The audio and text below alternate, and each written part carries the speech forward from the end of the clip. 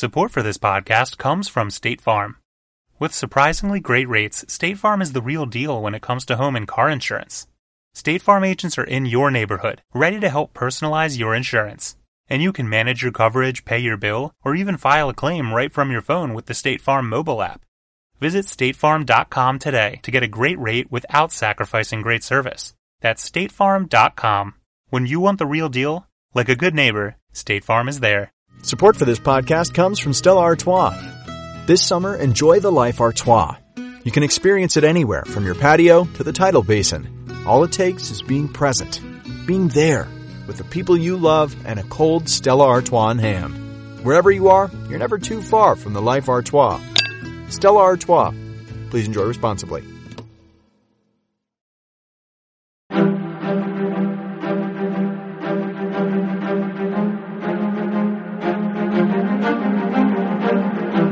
Hello, and thank you for listening to The History of World War II, Episode 2, Riding the Nazi Whirlwind.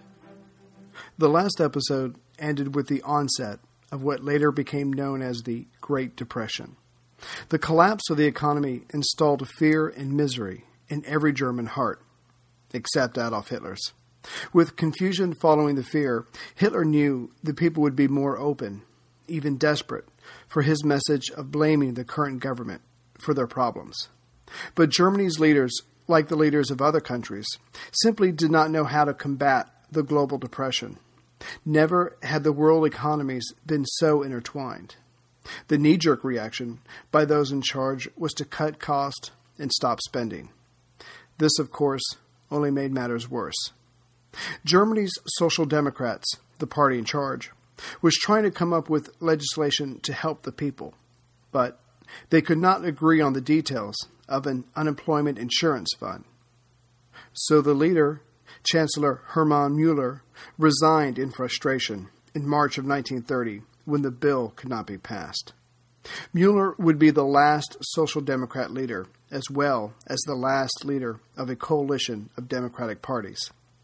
He was replaced by Heinrich Brüning, the leader of the Catholic Center Party. Brüning was hand-picked by General Kurt von Schleicher, who had the ear of President Hindenburg. Schleicher will play an ever-increasing role for the next 3 years of Germany's history. He unwittingly made it possible for Hitler to continue to grasp for power after the Nazis had passed their zenith of popularity and watched their fortunes start to fade. Schleicher used and manipulated many to get his way, but in the end was outmaneuvered by the master, Hitler. Schleicher handled the political and press issues of the Army and Navy. He was suave, popular with the Army, and had a talent for intrigue. At the time, he was assistant to the Minister of Defense, Groener, who he would soon betray and replace. Like everyone else, Schleicher had his own ideas for solving Germany's problems. He believed that there were too many political parties and each had their own special interests. This meant that there was no compromise, which is an important part of a stable government. Despite a special decree initiated by the new Chancellor Brüning that took certain rights from the people and the Reichstag, he could not get a majority vote on his measures to help those distressed. So he asked President Hindenburg to dissolve the Reichstag and have new elections. They were scheduled for September 14th, 1930. How this was to help the country or get his bill passed could only be guessed at. And Hitler was pleasantly surprised by the coming elections. He thought he'd be waiting longer, but was ready nonetheless. His message to the people was a list of what they wanted to hear. No reparation payments. He would repeat the Versailles Treaty. He would create more jobs, provide more food, and stated repeatedly, none of this misery was Germany's fault. Previously, he had, as a part of his message, a promise that he would cower the rich barons of industry, especially the Jewish ones, but took this out of his speeches as the barons were now beginning to notice him, had the means to support his party, and were looking for someone to back. He told them that he would destroy the trade unions that represented the workers. Hermann Goering, a popular flying ace of World War I, helped Hitler to make the right connections in this elite group. Hitler also told the army what they wanted to hear, as they were distrustful of the growing and disruptive SA, or Sturmabteilung, or Storm Section. First, that they were stabbed in the back by the Republic that signed Versailles. Second, the Republic did not respect the Army's honor or duty to protect the fatherland from its enemies and communism. And lastly, the SA would never replace the Army, and Hitler would seek power only by constitutional means, and he would be true to his word. The Army, until recently, had been above politics, where it was supposed to be, but they too were looking for someone to lead the country out of the dark, and started to dabble. The Nazis were excited by their chances in the election, but even they were shocked when they received 6.4 million votes and won 107 seats in the Reichstag. They were now the second largest party overnight. But the communists had gained as well. As for the big industry and financiers throughout Germany, they realized that the Republic was dying and saw their chance. Dialogue increased between the economic elites and the Nazi leaders. They assumed they could buy and control the Nazi Party once it was in power. As in most cases of bad times and confusion, everyone had their own ideas and plans on how to fix the nation's woes. But Schleicher realized his plans would now have to include the Nazi Party because of the election results. So he contacted Ernst Röhm of the SA a few months after the election. This was the first direct contact between the Nazi Party and legitimate government power, which was a key part of Hitler's plan. Schleicher and Chancellor Brüning's ultimate plan was to bring back the monarchy with the president as regent. Neither one of them thought that democracy and capitalism would work in Germany. Brüning was also trying to get the reparation payments canceled and get approval for Germany to have a slightly larger army, if only to create jobs. And as a bonus, if he got his way, these issues would be taken away from the Nazis, whom he didn't trust or like. Before he left office, he would have some success with these issues. President Hindenburg, who was about to turn 85 and coming to the end of his 7-year term as president, was not interested in Schleicher or Brüning's plans about the monarchy. So Brüning asked the president to extend his term in office to keep the Nazis out, who were only gaining strength during the economic crisis. The president didn't like that idea either. The three of them went round and round trying to find a solution. Several months later, Schleicher, who didn't fear the Nazis as much as Brüning and was impressed by their turnout in the election, arranged for Hitler to meet the president in October of 1931. Here was the moment Hitler had been dreaming of for years. He would impress Hindenburg and show him that he was the answer to all of Germany's difficulties. Unfortunately for Hitler, he was still getting over the suicide of Gaily Rabau, his niece. He had fallen in love with her and, by all accounts, wanted to marry her. It is not known if she returned his love or was just enjoying the attentions of an important man. Hitler's personality would not tolerate other men in her life or even allow the possibility of friendships that might become more in the natural course of a young girl's life. Their relationship deteriorated badly with his need for absolute control, and she killed herself in September of 1931 with his pistol. So, with his heart crushed and knowing he played a key role in his love's death, his head was not where it should have been with his first meeting with the president.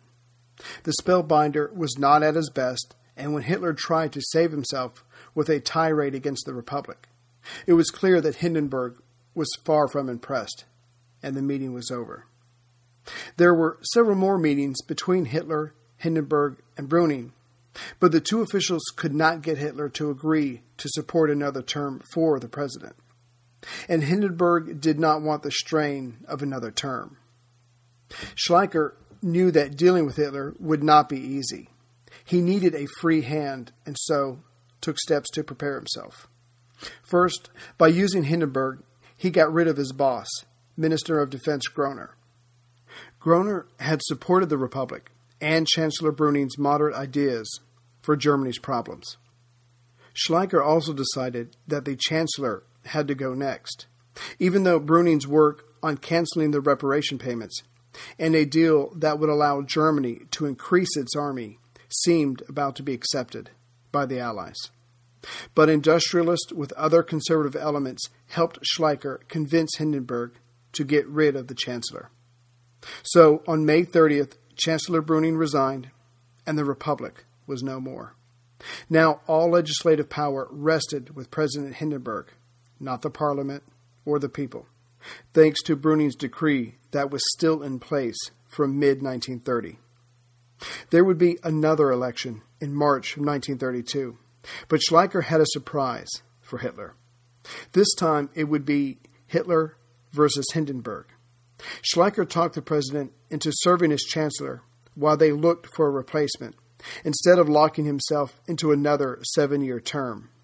There would be 2 other candidates, with the communists and nationalists putting up their men, but everyone knew it was between the 2 main candidates.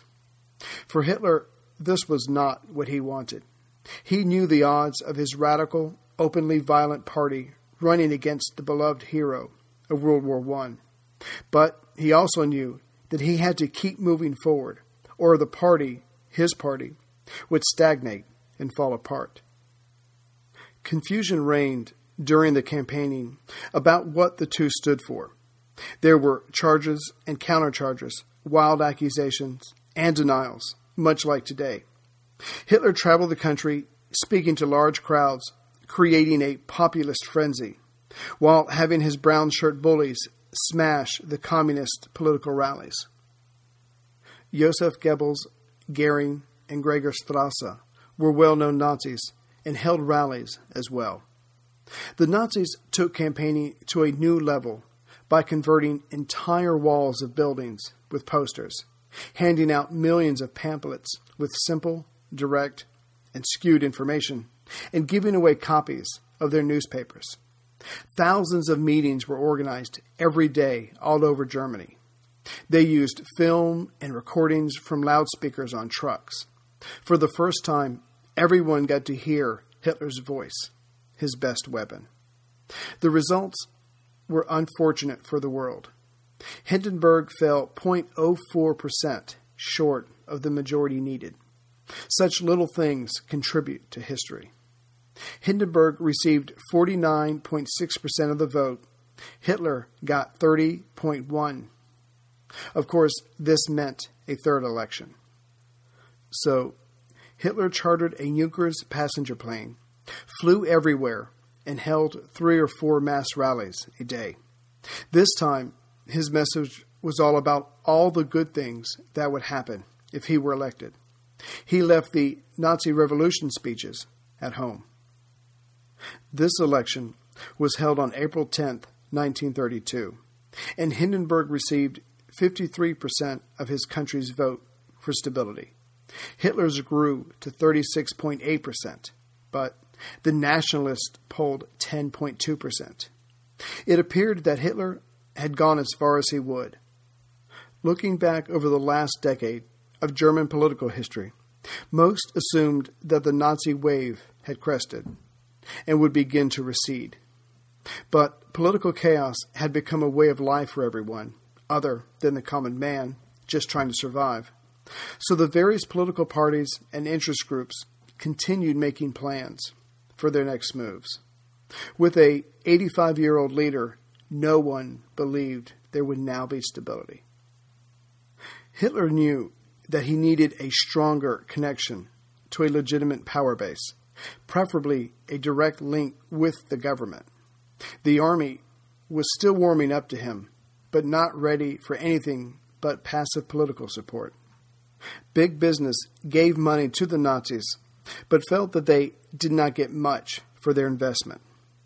Schleicher, who still had the ear of Hindenburg, wanted to solidify the model of a strong president with a parliament suppressed by constitutional means. He believed that a very conservative line was the answer for Germany's problems. As the second most successful political party, he wanted Hitler's support without Hitler himself. He knew the man was uncontrollable. After he got the Nazi support, he wanted to make the SA a part of the army. If you control the Nazi political means, you might as well have their street soldiers at your beck and call to keep the communists down. Ernst Röhm wanted his group to be a part of the army as well, but still under the control of Hitler. And of course, Hitler needed them for his protection. He had real and violent enemies during these turbulent times. Next, Schleicher arranged for another Hindenburg-Hitler meeting. Schleicher offered to lift the ban on the SA that he had imposed. He told Hitler that Hindenburg was selecting another cabinet, dissolving the Reichstag, and wanted Hitler's support as the leader of the second largest party. Hitler saw what was happening. There would be a chancellor with his cabinet, the Reichstag would be suppressed by decree, and the power of the people limited. There would also be new elections, and he still had some of his financial backing. What was not to like? Of course, he had his own idea about who the chancellor should be. So the Schleicher plan was set. The last piece was to choose a weak chancellor whom he could control. Hitler was certainly not that piece. Here, Schleicher thought he was getting over on Hitler. He got him to agree to his plan, but now would put someone else in the chancellor's seat. Schleicher had the president choose the nonentity Franz von Papen as chancellor. He was weak because he had no political support of his own. Even his own previous party, the Center Party, had kicked him out. Next, the cabinet was stuffed with nobility, which meant men who were out for themselves or loyal to Schleicher. They had no real governing talent or interest in doing what was best for the country. Schleicher tried to stay in the background from where he did his best work, but Hindenburg promoted him to Minister of Defense. Most of the country did not take the cabinet seriously, but they had no say in the matter. Schleicher had Papen dissolve the Reichstag on June 4th and set July 31st as the date for new elections. The ban on the SA was lifted, as was promised, and an unprecedented wave of violence and murder was launched, mostly against the communists. Support for this podcast comes from CDW and Dell Technologies. At CDWG, we get that migrating your agency to a hyper-converged infrastructure is challenging. Like me switching to decaf. Gotta do it, don't want to do it, but gotta do it. Whoa, slow down, friend. CDWG's experts can help simplify your transition from legacy to hyper-converged infrastructure with Dell Technologies solutions that offer speed and agility. Do it, do it. Have you done it? Is it done yet? Why isn't it done yet? IT orchestration by CDWG. People who get it. Find out more at cdwg.com/Dell Tech. The inexperienced cabinet was shocked into inaction. Only the Nazis and communists dared go out on the streets. Finally, getting over his shock, Papen banned all political parades 2 weeks before the election. Once again, the Nazis used their organizational skill and threw themselves into the campaigning. Hitler had promised Hindenburg he would support Papen publicly, but this did not mean that Goebbels and the other Nazi officials could not. Hitler had the cabinet's weaknesses attacked through the media, while he would stop by the Chancellor's office to complain about the ban that stopped his violence against the communists. Schleicher was not the only one who could deal from the bottom. The election won the Nazis 230 seats of the 608-seat Reichstag. Impressive as this was, it was still short of a majority. The Social Democrats, who didn't dare campaign through the Nazi communist street battles, still won 133 seats. The Communists had captured 89 seats. The Catholic Center Party had won 73 seats. Hitler had played Schleicher's game better than the author. Hindenburg was back above politics as the president, and Hitler had the largest party in the Reichstag. So he confidently went to Schleicher with his demands of political power for the Nazi Party, with him at the head of the government. Schleicher, not afraid of the bombastic Nazi leader and still thinking he had room to maneuver, made a counteroffer. Hitler was asked to take the position of vice-chancellor, but saw it for the empty offer it was and declined. He wanted to see the president, but Schleicher got there first. When Hitler was brought into Hindenburg's presence that August of 1932, the president tried to browbeat Hitler. Hitler was told that he needed to cooperate, and together they could work toward a coalition government. This action would prove to the president that Hitler and the Nazis could be trusted with power. Hitler did not give an answer and left. He then made the mistake of not getting back to Hindenburg, and when the story soon got out, thanks to Schleicher, it made Hitler look bad and the Nazis greedy for total control by any means. Schleicher could give as well as he got. This was one of the few times that Goebbels' amazing propaganda machine was caught totally off guard. Demoralized, Goebbels headed for the beach. Hitler, however, keeping a cooler head, decided to wait and see what would happen. Besides, he was busy keeping the impatient SA from launching an all-out coup d'etat in Berlin. Hitler had already learned that lesson and still feared arrest or more suppression by Papen. He knew it was his move, but decided to make it a subtle one. Hitler was sticking to his decision not to use violence, especially when there were other methods. He let word get out in August that he was considering unifying his seats in the Reichstag with those of the Center Party. Then he would have a majority, meeting Hindenburg's paramount demand for leadership. To make his bluff seem even more real, he had the two parties vote together to make Goering president of the Reichstag. It was a classic Hitler chess move, to make a feint to trap your opponent, while still getting something out of it you wanted anyway. Schleicher knew he had lost this series of moves, but Papen was the one who was trapped. His only way out was to dissolve the Reichstag again to stop Hitler from taking over. And the new Reichstag would meet on September 12th. But for now, there were two more meetings to go. Papen would make a speech about his future plans, and then, for the last meeting, would bring the decree to dissolve, already signed by the president. On his way to the second-to-the-last meeting, Papen heard that the communists would call for a vote of censure against his government, but that a nationalist member in support of him would veto it, thereby protecting him. The censure was called for, but no one vetoed it. Panicking, Papen called for an adjournment. He then had an aide go back to the chancellery and get the decree. He knew there wouldn't be a last session. During the recess, Hitler told the Nazi members to vote with the communists in the censure.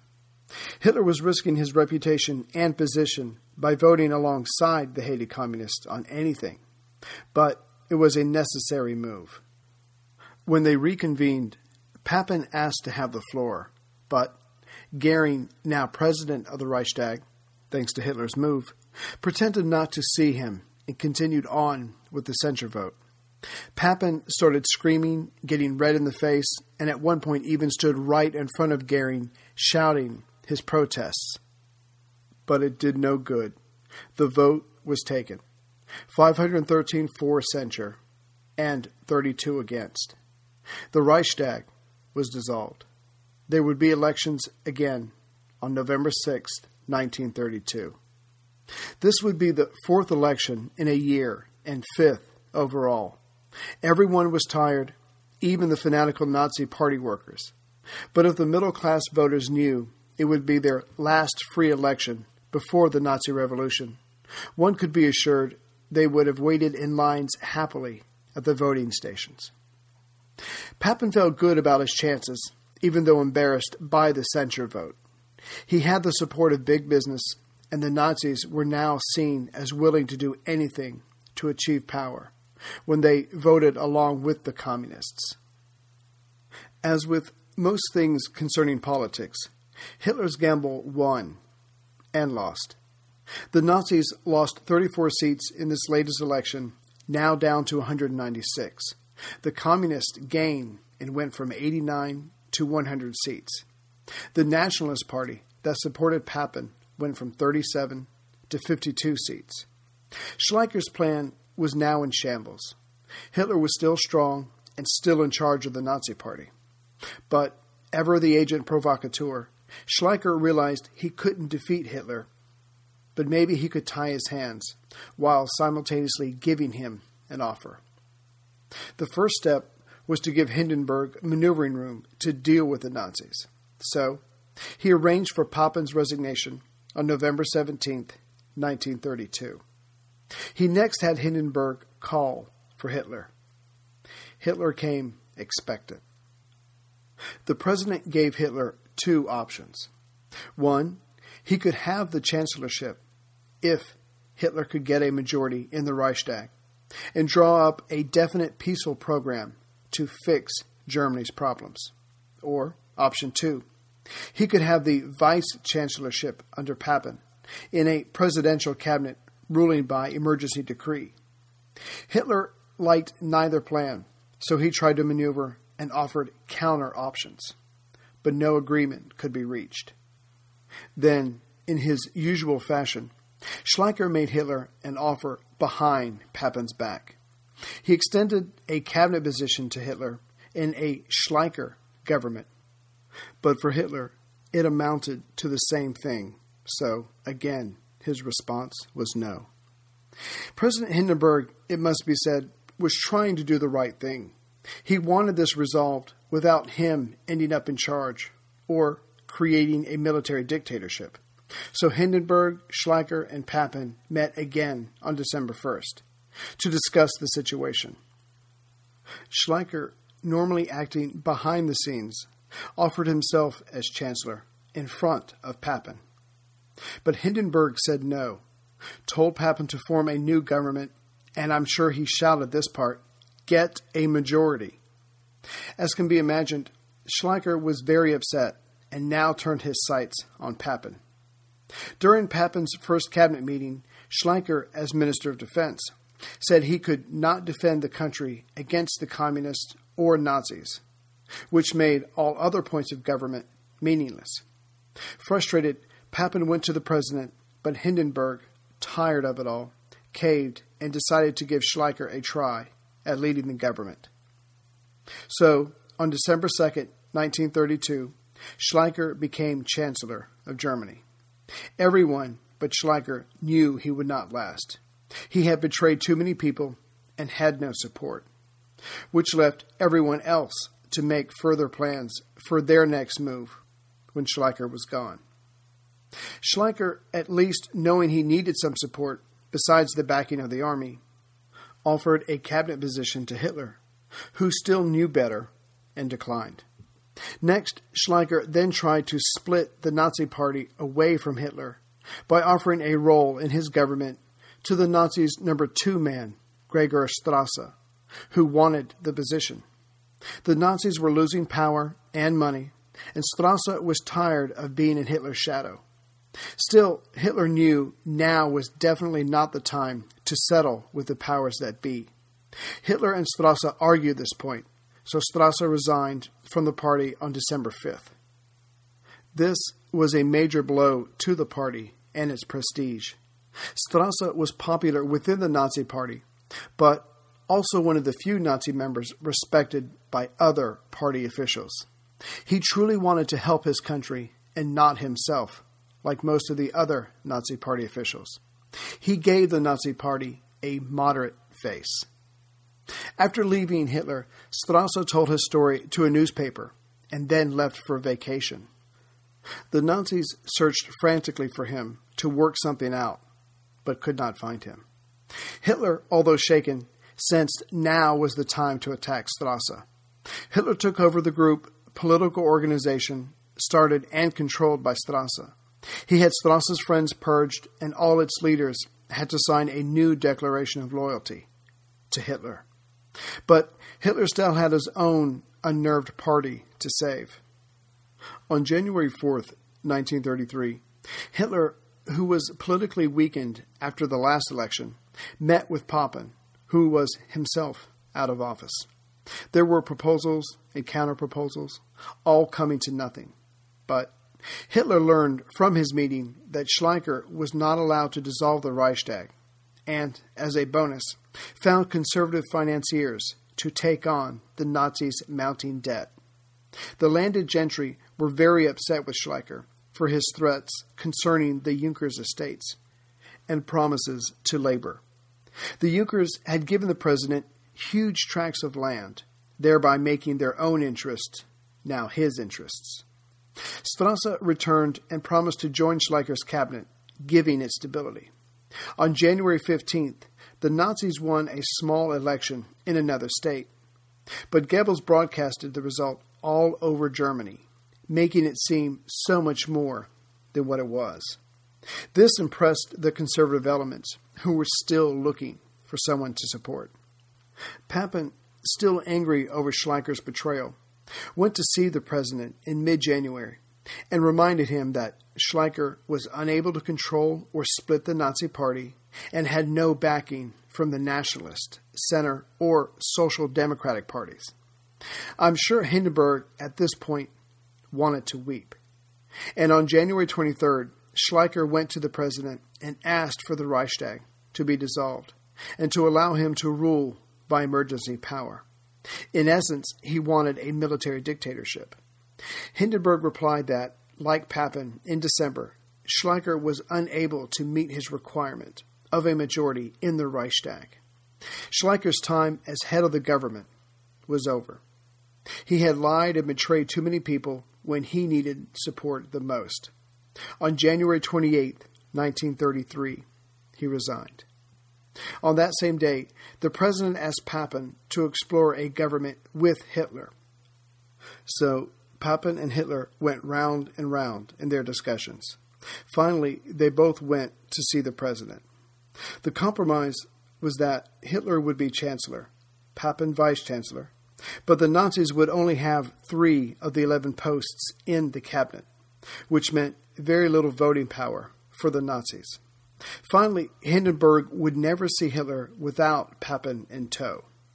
The Nazis would not control the police. The individual states would keep that authority. Papen, Hindenburg, and the conservative elements felt that they had boxed Hitler in with a plan worthy of Schleicher himself. Goering was put in the cabinet as minister without portfolio. It was understood that he would be in charge of aviation when there was an air force. For now, he was the Minister of Interior of Prussia, Germany's largest state. But, unlike the other states, he would control the Prussian police. The other ministers in the cabinet either belonged to Papen or owed no loyalty to Hitler. The cabinet took power on January 30th, 1933, and Hitler was now the Chancellor of Germany. Adolf Hitler knew he was trapped as he took his place behind the Chancellor's desk. But he also knew that Hermann Goering already had a plan to set him free. Next time, we'll back up a bit and bring Mussolini up to date. He and Hitler would form a partnership that would shake the world. But, as it happened, Hitler's partner would cost him much and eventually be one of the major reasons why Hitler's empire was lost.